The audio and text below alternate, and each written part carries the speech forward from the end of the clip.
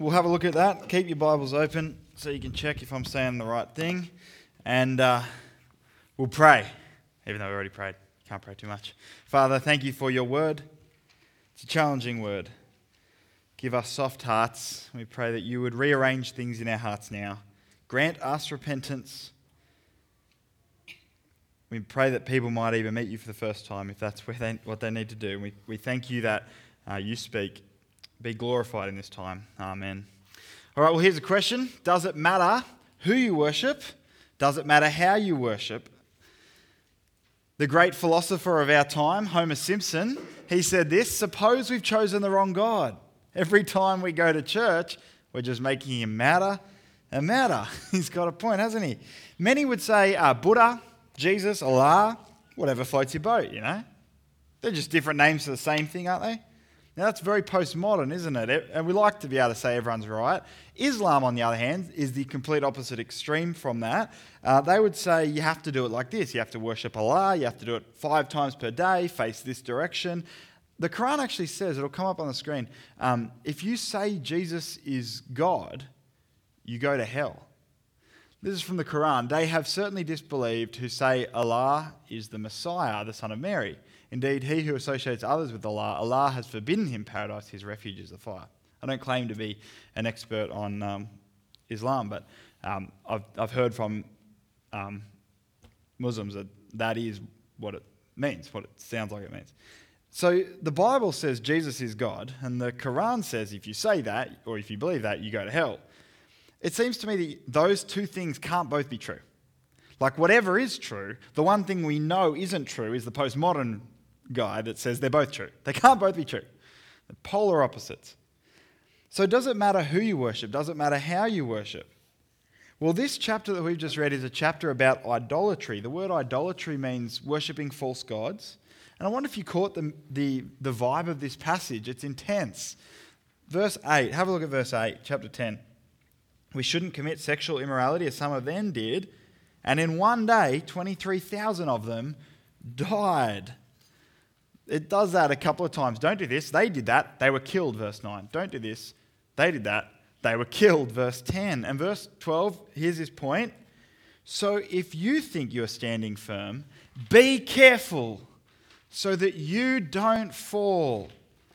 This is an intense passage because it's a warning passage. It's like the labels on cigarette packets.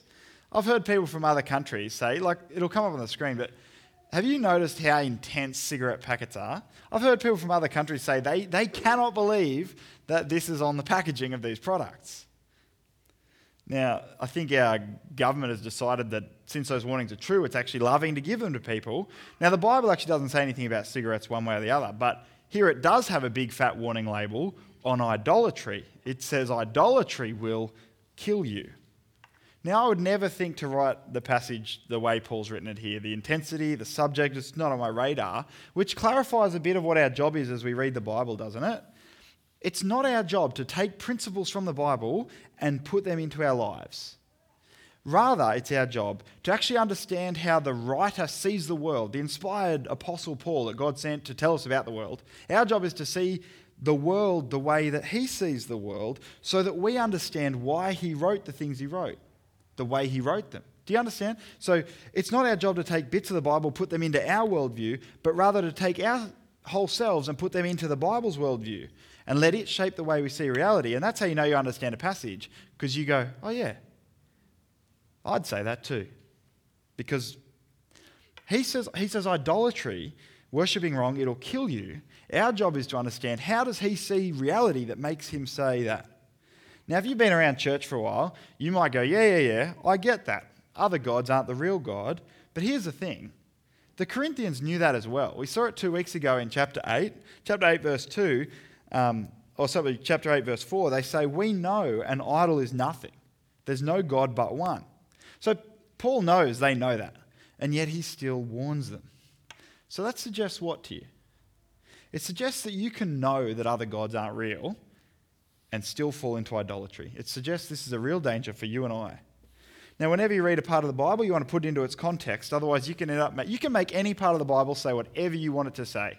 That's not our hunger here at church. We want to hear what God has to say on his own terms.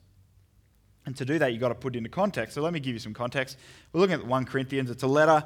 The Apostle Paul wrote it to a church in a place called Corinth, and it was a messed up church. Instead of that church impacting the world around them was impacting the church. And Paul writes to say, don't you realize you're the temple of God? Centuries earlier, prophets predicted a time where God's temple would be glorious, and people from all over the world would swarm into the temple to worship the true God. And Paul says, don't you realize you are that temple? God's done what he said he would do. The Holy Spirit, God himself, lives inside you. You're the temple they prophesied about. And it is glorious. People are flowing into this temple from all over the place. But the thing is, you Corinthians, that's who you are. But you've got a long way to go living up to who you are. That's the book of 1 Corinthians in a nutshell, really. Paul says, don't you realize who you are as a Christian? Live up to it. So in a nutshell, the message of 1 Corinthians is this: as God's temple, the topic got cut off this, as God's temple, be united in pure and true worship. So chapters 1 to 4, be united. Chapters 5, 6, 7, in pure worship. And the chapters we're in, 8 to 14, true worship. And so that tells you we're in a part of the letter that's focused on worshipping truly. And in each of these sections, there's a thing to get rid of and a thing to put on. So chapters 4 to 7, for example, Paul says, get rid of sexual immorality and put on honouring God in your bodies rightly. And in chapters 8 to 14, Paul says, get rid of worshipping wrong. Get rid of idolatry and selfishness, which is worshipping yourself, and instead live for the glory of God. Now, if all that went over your head, here's the point. In this chapter, worshipping God right is a big deal. And so even just the context tells us it matters to God how we worship him. But one of the funny things as you come to these chapters, 8, 9, and 10, is how much worshipping God right is reflected in how we treat other people.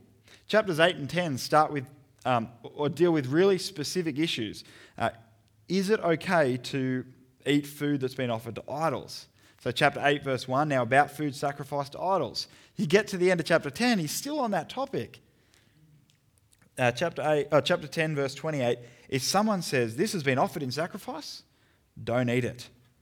So it's all on the same topic. And like Pete said last week, it's a sandwich. The bread at each end, that's a specific issue. In the middle, he gives two specific principles to shape how you think about those issues. So it's like a ham and cheese sandwich, okay? Last week we saw the ham, chapter 9. It was don't be selfish. There's principle 1. Worshipping God right means laying down my good to instead laying down what I want to instead seek the good of others. As Christians, we're called to just lay down our desires, our rights, our freedoms, and instead serve one another. That's the ham. This week it's the cheese, chapter 10. Paul picks up the idols themselves and he says, I don't know if you're taking that seriously enough. I don't know if you might be misunderstanding the danger that idols are. And so that brings us to chapter 10. There's two parts to this chapter. Verses 1 to 13, he says, look what happened in the Old Testament, the first half of the Bible. That's got something to say to us. And then the second half of the chapter, he goes back into the practical things, food offered to idols. And then he finishes with a big picture, lots of good verses to memorize, verse 31 and 32. But there's how the chapter works. We're going to zoom in on verses 1 to 14. Now, as we come to it, have you ever wondered why is the Bible such a big book? The Old Testament, it's so old. And it's so weird, and it's so, it's just super long, isn't it? It's like 2/3 of the Bible. What would really be lost if we just took, minimalism seriously and just got rid of it, A well-known preacher in America, like a very famous preacher, just recently said something like this. He just said, the apostles, they kind of distanced themselves from the Old Testament to make it easier for people to come to know Jesus, and we should do that as well. Now, the problem with that is verse 11, isn't it? Look at verse 11. These things happened to them in the Old Testament as examples and were written down as warnings for us, on whom the culmination of the ages has come. That verse sums up the point he's making in this chapter. We need the Old Testament. It was written, he says, for us. You might want to underline those words, for us. Let me point something out. Do you notice that it doesn't say these things happened and then God decided to take those things and use them as an example? It doesn't say that. Instead, it says they happened as examples.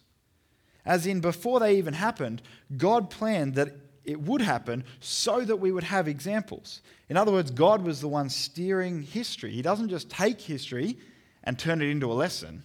No. He steers history to create the sort of examples we need. That is a big view of God.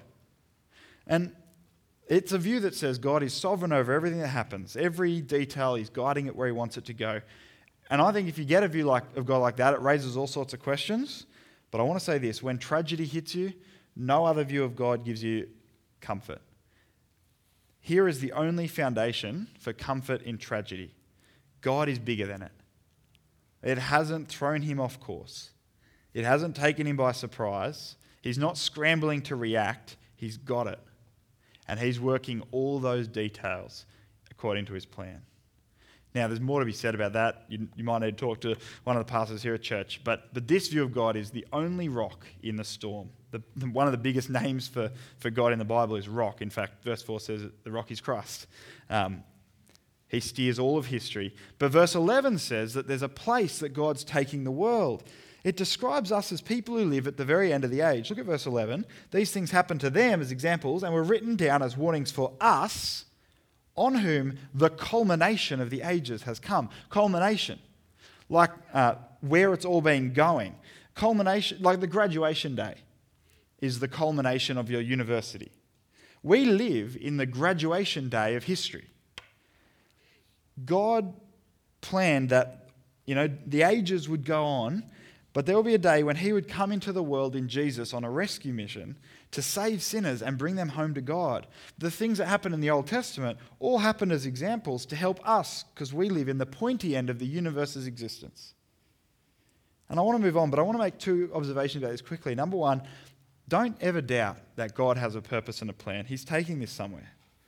And get on board with where he's taking it. But number two, there are some religious groups that will claim they've got a new revelation from God. So Mormons claim this, Muslims claim this, and others, that they'll even say, yeah, the Bible's from God, we agree on that, but there's been an update, like you get your updates for your iPhone or whatever. There's been a new version of the Bible, and we need to listen to that as well.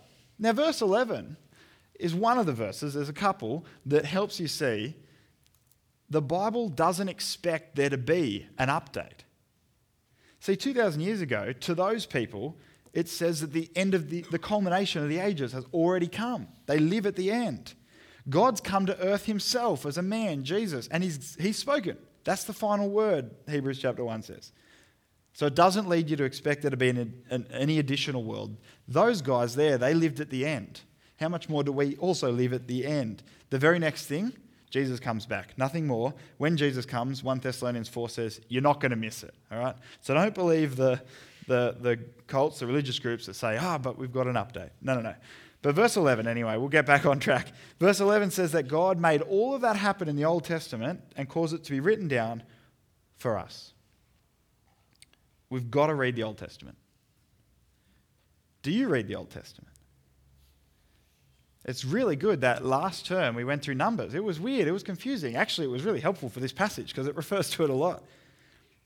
Here at church, in your own life at home, we've got to be reading the Old Testament. And in particular, Paul says we've got to be paying attention to what it teaches us about God and about how he sees idolatry.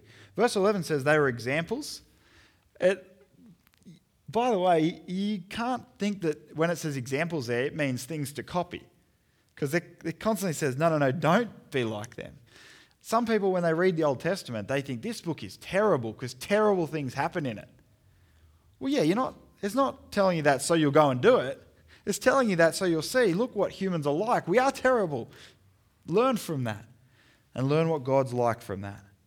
So don't copy everything you read in the Old Testament. But as we look at Paul's argument here, what we're going to see is this. Here's your big point. Idolatry can stop someone going to heaven, even if you call yourself a Christian. Even if you go to church, you get baptized, you might even take communion. It's possible you can do all of those things and yet still be an idolater, a person who worships false gods. You can still miss out on heaven. Now, it's a heavy word, a scary word for people like us, for me, who take communion and got baptized and now come to church.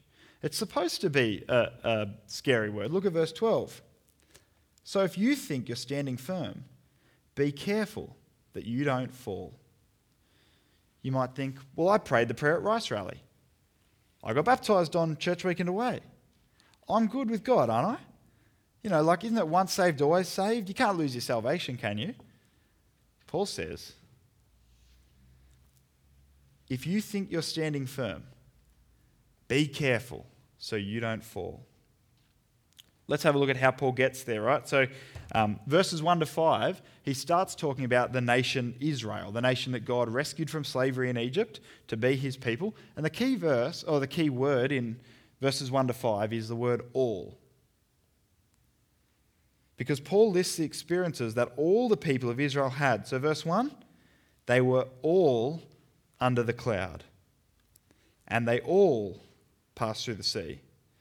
Verse 2 has all. Verse 3, then they all ate the same spiritual food and drank the same spiritual drink.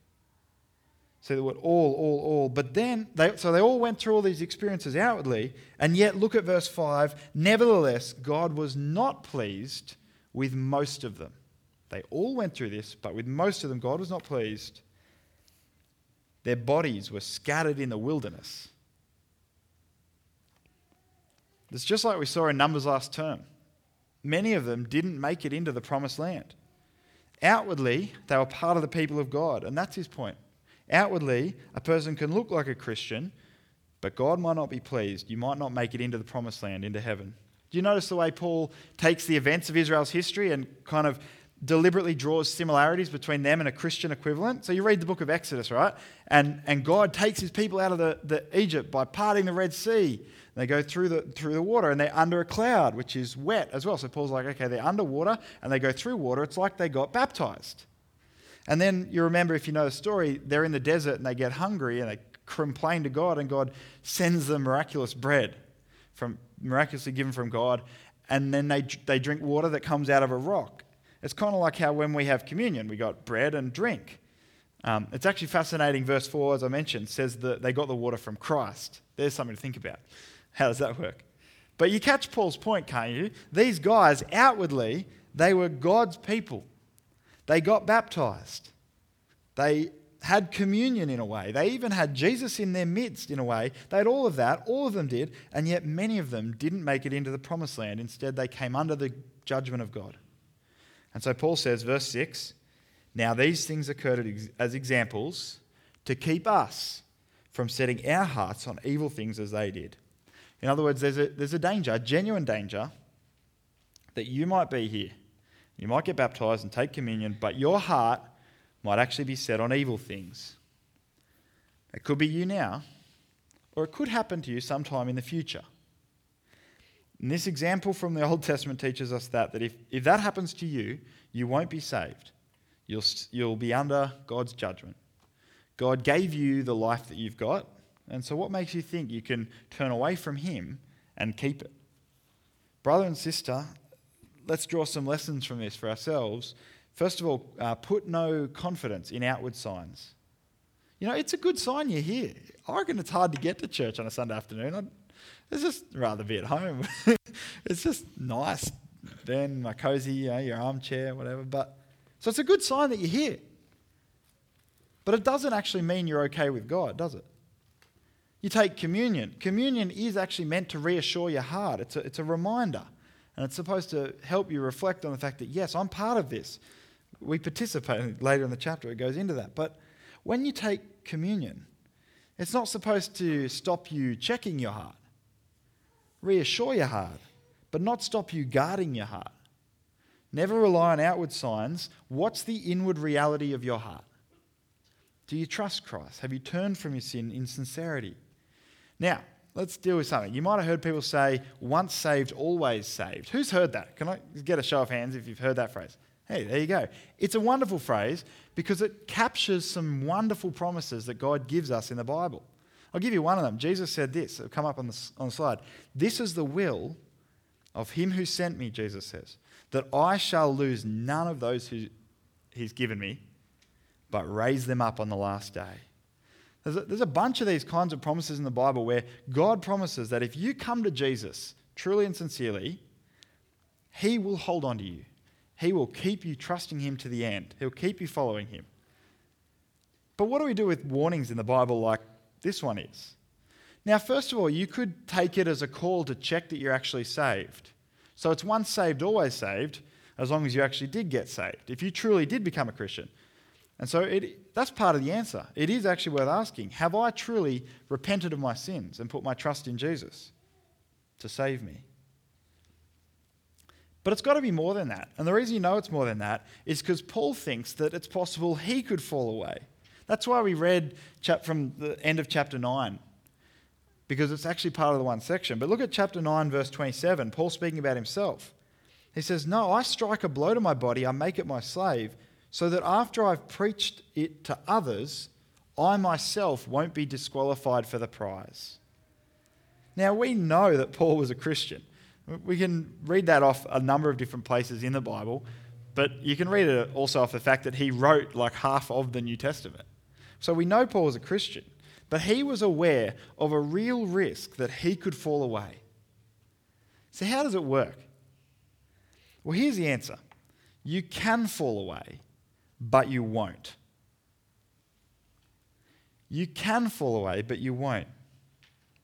How does it work?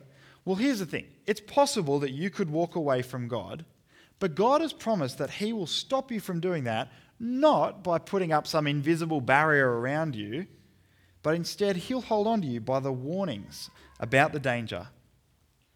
And he'll use those warnings by the power of his Holy Spirit to keep you from doing that, to keep you from walking away. So if you want to picture it, imagine like a cliff edge, and staying on top of the cliff is staying in relationship with God. A wrong way to think about once saved, always saved is you could imagine there's a glass wall around the edge of the cliff. So you can try your best to run off the cliff and run away from God, but you won't succeed. You'll just keep bouncing off. It's not like that. It's actually like the cliff edge has a bunch of warning signs around the edge of the cliff that say, "Warning, cliff, you go over this, you'll die." And at the bottom of the cliff, it's like your dad is standing there yelling out at you, saying, "Come back, it's dangerous." And the true child of the Father sees the warning signs, hears the voice of the dad, and that keeps him back from the edge of the cliff. Verse 11 says, "These things were written down as warnings for us." Now, if it was impossible to fall away from God, the warning in this passage would be meaningless. But they're not meaningless. They're here because they're real. And the way that God will hold on to you is by you hearing it today. And the Holy Spirit will make you fear it, and it'll make you run back from the cliff edge, back into his arms. So do you hear the warning today? It's possible that you could do verse 6. You could set your heart on evil, like Israel did, and fail to reach the promised land like Israel did. Verses 7 to 10 spell out 4 ways that might happen for you. And there's a pattern, as I said. They all start with don't do X. Israel did X, and they died. The 4 ways are idolatry, sexual immorality, verse 8, testing Christ, verse 9, and grumbling, verse 10. But actually, they're not 4 separate ways. They're all connected to that first one, idolatry. How do I know that? Well, number 1, it starts with idolatry, verse 7, and it ends with idolatry, verse 14. Whenever you see that kind of pattern in the Bible, usually it's a clue that the whole thing's about that topic. Number 2, it fits with the big picture of what this chapter's about, like we saw at the start, food offered to idols. But here's a kicker. When you look into the sexual immorality one in verse 8, you trace it back, it actually refers to an event in Numbers 25, where the passage there links sexual immorality with idolatry. Verse 1, in Numbers 25, the men began to indulge in sexual immorality with the Moabite women. Verse 2, who invited them to the sacrifices of their gods. So there the sexual sin seems to lead them to idolatry. They're bound together. So that's where I think you see that this passage is bigger than just bowing down to a statue. Idolatry, worshipping false gods, is actually about what you love. It's about your desires. You know, the guy gets a girlfriend and, you know, his mates might say about him, "Oh, he's so in love with that girl. He worships her." You know, there's other phrases they use as well. But worship is like that, isn't it? It's about what you love. It's what you set your heart on. And so idolatry is loving things more than God. I'll give you a good quote from an old Christian thinker, Martin Luther. Whatever your heart clings to and relies on, primarily, that is your God. What is it that your thoughts love to drift to most? When you're in the shower, you're finally not looking at your phone. Where do your thoughts go? You're on the train and you don't have any reception, so you have to think for a second. Where do your thoughts love to go? What do you fear losing most? What do you long for most? Those things may not be idols, but they might be. It might give you an indication of at least where you'd be tempted towards idolatry. Jesus says the greatest commandment is love the Lord your God with all your heart, more than anything else. There's two ways you can get this wrong. On the one hand, there's idolatry. On the other hand, there's asceticism, which is the idea that everything is bad except God. So it's not okay to enjoy food, it's not okay to have hobbies, it's not okay to enjoy your friendships. That's wrong. Asceticism it minimizes the goodness of the world that God made. And that dishonors God in its own way.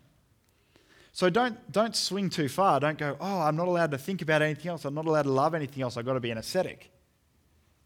But I don't think that's our danger. I think our danger is the other one. That we'll go, the stuff God made is so good, I'm going to turn it into God for me. You put anything else in God's place, that's idolatry. And maybe you're thinking, okay, yeah, that makes sense. But hell? Death? Isn't that a bit of an extreme reaction? Why is idolatry such a big deal? Well, we've got to see it from God's perspective. So imagine this. Imagine I bought my wife some really nice presents. Imagine I bought her some really expensive clothes, not just from Kmart, but from where other people shop. I don't know the other shops. Imagine I bought her some perfume, again, not from the discount aisle, but from the one they need the key. And imagine I bought her some jewelry. I don't even know where jewelry comes from. And imagine we bought all this and we set aside a night so we could go on this really good date, book the restaurant and everything. And then I come home from a day at work where I was working hard to pay off these gifts and I was looking forward to hanging out with her. And I discover she's not home. She's gotten dressed up in all of that stuff and she's gone out to a nightclub. And she's using those gifts that I've given her to attract the attention of other men. In fact, to flirt with them, go home with them, sleep with them. Shocking. Now, Monique wouldn't do that to me. Right?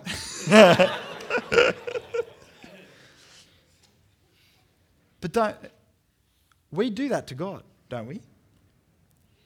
When God showers his gifts on us, and instead of loving him, we use those gifts to chase anything but him, to chase our own desires. It's one thing to do it to your husband or wife. It's more serious by far to do it to the infinitely perfect and good God who made you, who rules the universe. Ultimately, God thinks it's serious enough to send people to hell. Now, if you think the world is basically centered around human beings, which everyone in our world does, it's the air we breathe, then nothing could actually be serious enough to send a person to hell. Because a human being suffering is the worst thing that can happen. A human suffering for eternity, that's the most unimaginably terrible thing that could happen. But do you see that seeing the world as basically being about humans is actually idolatry? It's not about us. We've got to get Paul's worldview here. The world is fundamentally about God. The most unimaginably terrible thing that could happen is not human suffering. It's God being dishonored. It's the creator of all things being treated like he matters less than the stuff he made. So if you just take this passage and try and add it into your worldview, it doesn't make sense. The only way this passage makes sense is to completely flip our worldview, to flip the way we see the world and to see that we're not the center. Our desires aren't the center. All of humanity combined is not the center. God and his glory is rightfully the center. We don't have time to go into why that's a good thing, but it is a good thing. And it's loving of God to call our attention to it. You see, we're standing in front of Niagara Falls looking at a photo of ourselves on our mobile phone. We're missing the majestic view that we could have because we're focused on lesser things. We're on a date with our wife, but we're looking at our phone. And out of love, God says, put down your phone, look up, look at me. And out of holiness, he says, and I won't let my glory be trampled forever. Be warned. I don't take it lightly. Don't take it lightly. And we need to hear this warning. It actually might be that you are in danger of worshipping other gods. Maybe someone's knocked on your door. Maybe you're in danger of worshipping Mary or Buddha or Allah. Don't go there. The God of the Bible, the triune God, Father, Son, and Spirit, he alone is God. Worship him. Don't have anything. The rest of the chapter, Paul's going to do something really funny. In chapter 8, he agreed that you've got freedom. If you want to eat meat offered to idols, do it. But the rest of this chapter, he'll go into, yeah, that's true, but actually don't do it if there's any chance that it might give the suspicion that you have something to do with idolatry. It's just not worth it. Stay away from it. So maybe actually that's something you need to hear, that whatever it is, if it's got the whiff of idolatry about it, of other gods about it, don't go near it. But maybe that's not your danger. Maybe you know there's no other God. Like the Corinthians, who chapter 8 suggests they knew that. Maybe you need to hear what I take it Paul's trying to get them to see is their own desires can be their gods, can't they? Do you know the song Hosea? That's the artist. The song is Take Me to Church. Who knows the song? A couple of you. I was at a family gathering yesterday and no one knew it. This illustration is going to bomb. Take me to church, I'll worship like a dog at the shrine of your life. Da, da, da, da, da, da, da, da, da. I can't sing, I'm sorry. But yeah. You know he's not singing about church, don't you? Maybe this is news to you. He's singing about something different. I'll read a bit. My church offers no absolute. This is lyrics from the song. My church offers no absolution. Tells me worship in the bedroom. You just got it. The only heaven I'll be sent to is when I'm alone with you. It's sweet, sort of, except that it's idolatry, isn't it? I'll worship in the bedroom. And Hosea's right. That, for a lot of people, for our world, is probably the main religion. We worship in the bedroom. Don't miss the connection in this passage between sexual sin and idolatry. The two go to the same parties. In fact, sexual sin is a choice to worship the created thing of my desires and that body more than God. I read an article recently, actually one of you guys shared it, it was helpful that you shared it, where it suggested that if a person refuses to stop looking at pornography, they could go to hell. What do you think? Is that article right? Well, it's complex, I think, and if this is your situation, which it is actually for many Christians, you want to get advice and you want to get the wisdom of other people, because there is a big difference between the person who's fighting against pornography but is finding it hard to get rid of it because it's pernicious. But chapter 10, I think, would say, and you have to work out if you agree with this, that if that person hears the warning of Scripture, but deep down they love their own desires, and so they don't really fight the sin. Instead, they secretly give it room. It is possible.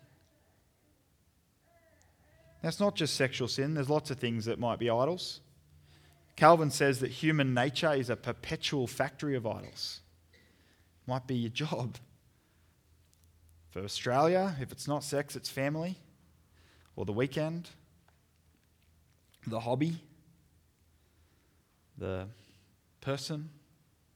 What is it? What are your most dangerous spheres? Well, what do we do with it? Let me move towards application. I've got 4 things. Number 1, fear. I'm sorry this has been intense, but it's an intense passage, isn't it? And that's actually good for us. The Bible says that fear of the Lord is the beginning of wisdom. I don't know if you've got friends that have no fear. They're dangerous people. They're a danger to themselves. They're a danger to other people. I wouldn't drive with a person who didn't have a little bit of fear, right? It's good to fear. It's good to fear. So recognize the eternal realities that are at stake for yourself and for others around you. Don't go into idolatry and don't do things that might lead others to idolatry. And so verse 14 says, instead, flee. Flee from idolatry. There's an approach to the Christian life that makes it its aim to try to get as close to sin as possible, but still make it into heaven. Your goal is to basically have as much of what the non-Christian has as possible without actually being a non-Christian. That's craziness. Verse 14 says, therefore, my dear friends, flee from idolatry. Flee. Flee. Run in the opposite direction. The person who's covered in petrol shouldn't try to see how close they can get to the fire without getting burnt. We must be people who pay attention to our hearts, who spot the idols as they start to take root, and then who run. How do you run? You draw near to Jesus. You confess it to him. You might confess it to other Christians who can help you. You pray. And then you take practical steps to remove yourself from temptation. In other words, you practice sincere repentance. There's number 2, flee. Number 3, fight. Because you are still going to fight to face temptation. I do. And verse 13, very helpful. It says you're normal. No temptation has overtaken you except what's common to mankind. You're not worse than other people. The fact that you feel tempted, that in itself is not defeat. In fact, many Christians get discouraged because they feel like they struggle so much. I want to encourage you. The fact that you find this a struggle is a good sign. That probably means you're not content to live in idolatry, and so you're fighting. And fighting is hard work. You know the person that ought to fear? It's the person who doesn't find it a struggle. It's the person who thinks Christian life's easy. I'm just drifting along. Not hard. Well, that possibly suggests that you're giving into your own desires all the time. That's why it's not hard. So if you find it a struggle, be encouraged. That's normal. And hear the promise as we go into the rest of verse 13. God is faithful. He will not let you be tempted beyond what you can bear. But when you're tempted, he'll provide a way out so you can endure it. Now, this verse often gets misquoted. It's not saying God will never give you more than you can bear in life. There are Christians out there who'll tell you that's not true. God did give them more than they could bear. There are Christians who died for being Christians. That's more than you can bear.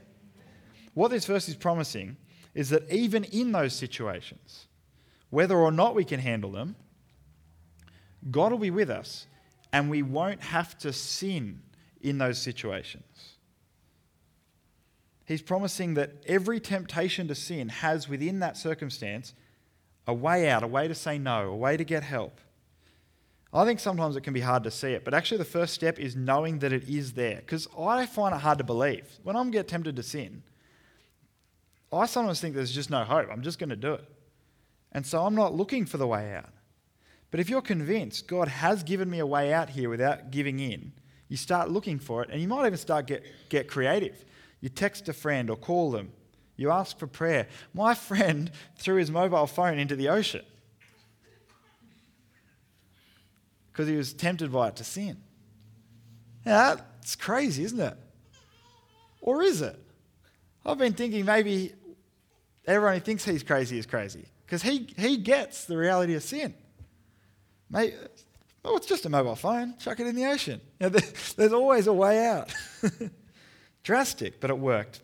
Here, the point is, I've been convicted personally from this passage, as well as the need to fear idolatry. I need to believe that there's a way out in sin, and I need to look for it. So fear, flee, fight. Here's the last one, forgiveness. I've bought a hard word tonight. Warnings usually are hard. The warning on the cigarette packet doesn't pull any punches. It says it'll kill you. It does matter who you worship, and does matter how. So I actually don't want to rush too quickly to forgiveness. I actually want us to think, what is it in my heart that I need to fear and flee and fight? But the message of the Bible doesn't end there. It's a message about a God who, despite our perpetual idolatry, died on the cross to wash away our sins. And he says to you, if you're here, he says, I know you've sinned, but I've paid for it. He says, come to me, all who are weak and heavy burdened. I'll give you rest. I'll give rest for your souls. Trust in me, and all will be forgiven. Now, persist in idolatry, you won't enter heaven. But turn your back on it and come to me, all will be forgiven. You know, he knows there's going to be idols. He knows your heart is an idol factory. And he says, I love you, and I'll forgive you, not just for your past idols, but for the ones that keep trying to pop up like whack-a-mole in the present, and for the ones that will keep trying to pop up like whack-a-mole in the future. I'll forgive you for all of that. The one thing you mustn't imagine is that you can have both. To come to Jesus is to burn your idols. And tomorrow, when you find new idols starting to pop up, to burn them as well. And instead to worship God purely, truly. Verse 31, whether you eat or drink or whatever you do, doing it all for the glory of God. That's the alternative. A new motive, a new outcome you're seeking. Sometimes people think, I can do everything I used to do, but now I'm doing it for God's glory. I think actually it means sometimes you have to change what you were doing because that thing wasn't bringing God glory. This thing will glorify Him more. But whether you eat or drink or whatever you do it all for the glory of God, which means, verse 32, you won't cause anyone to stumble, whether Jews or Greeks. Verse 33, you'll seek the good of everyone, including that they might be saved. That glorifies God. And Paul says, follow my example.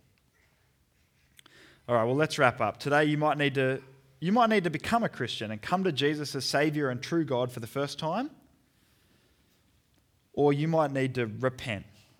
In fact, Christian life is constant repentance, so join with me in prayer. Father, we thank you for this word. And we thank you for your grace. We thank you that you are the center of the universe. You're majestic and glorious, and the more we see you at the center, the more life makes sense, and the more joy that we have, and the more we feel small and humbled and treat other people right. Thank you that you call us from our idolatry. Please forgive us, and please help us to burn our idols daily, to fear them, to flee from them, to fight them, and especially we thank you for forgiveness. Amen.